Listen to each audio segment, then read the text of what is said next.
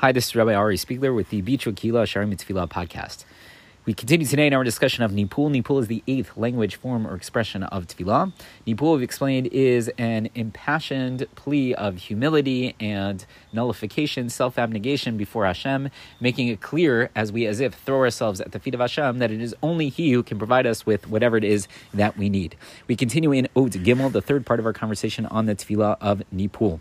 Yesterday, in our introduction to Od Gimel, we talked about the idea that really Anava is the important key here, that having humility is important to all tefillot, and certainly to this tefillah of Nipul, that it is not only a condition in our tefillot, in our prayers, that we have to have a sense of humility, but more than that, it is itself a form of tefillah. It is the essence of tefillah. Rav Pinkus elaborates on that more today.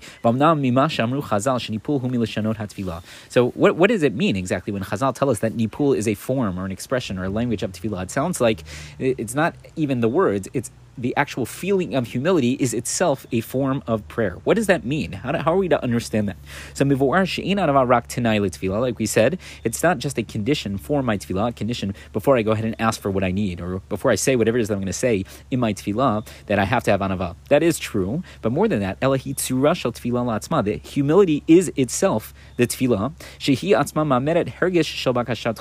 that the feeling of humility itself gives off a feeling of request. It gives off a feeling of wanting and needing and supplicating. So what does that mean? How can a feeling be a prayer? So, Rav Pinkus explains, imagine you have a person who's poor, he's broken, he's been smashed down, he's wearing rags, and he's wounded, he's injured, he looks absolutely terrible. So, if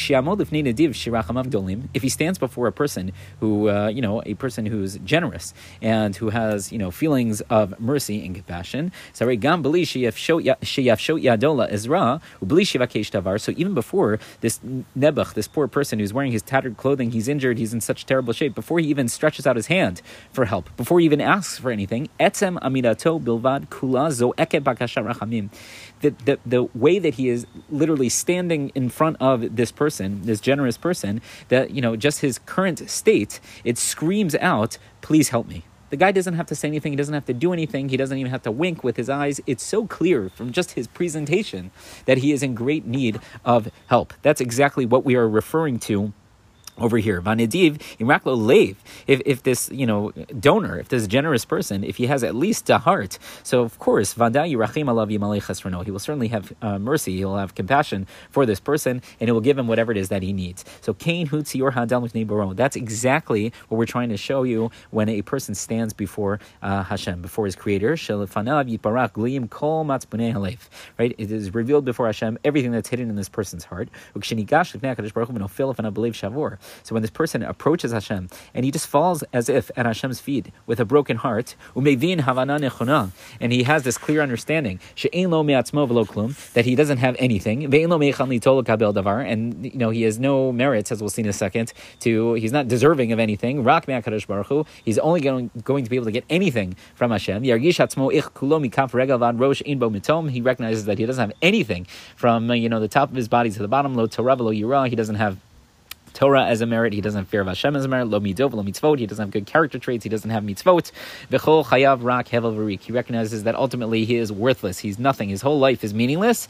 So harei ma'amad ze atzmo hu ha'bakasha gdola b'yoter ve'ein tzarich klum yoter miseh. So he says, standing before Hashem with such a recognition, such a feeling, there is no greater request before Hashem, and he doesn't need anything beyond that. Uchmo dichtiv, as the pasuk tells us this in Tilim Mizmor Kuf Chav Gimel, hine keinei avadim El Yad Adonehem, Keinei Shivcha El Yad Gvirta, Keineinenu El Hashem Elokeinu Ad Shechonenu. Just like the eyes of the Eved to his master, or the eyes of the maidservant to her master, so too are our eyes to Hashem until He shows us grace. She'ein Tzarich Yoter Minisiyat Einayim. Right? All we need is for Hashem to take a look at us and see us in our humble and broken state, to see that we truly understand that as many merits as we may have racked up, we are still not deserving of anything we could possibly ask for. That's exactly how we look toward Hashem. And if Hashem only sees us in that state, He sees that we have that recognition and that feeling, that's going to be enough. Just like the person who's poor, wearing his tattered clothing, and he's injured, he doesn't even need to say anything, and it's clear already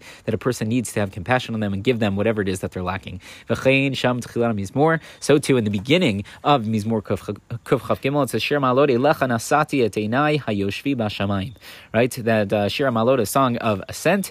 To you I've lifted up my eyes, the one who dwells up in the heavens. No say Einav L'Shamayim Ba'anavag Mura. A person lifts up their eyes with a great sense of humility, Uveherge Shalev, and with feeling of the heart, She'in that the only thing that he could possibly get, the only thing he could possibly receive in this world is that which Hashem gives to him, and nothing else. He can't ascertain, he cannot receive anything else unless Hashem decides to give it to him.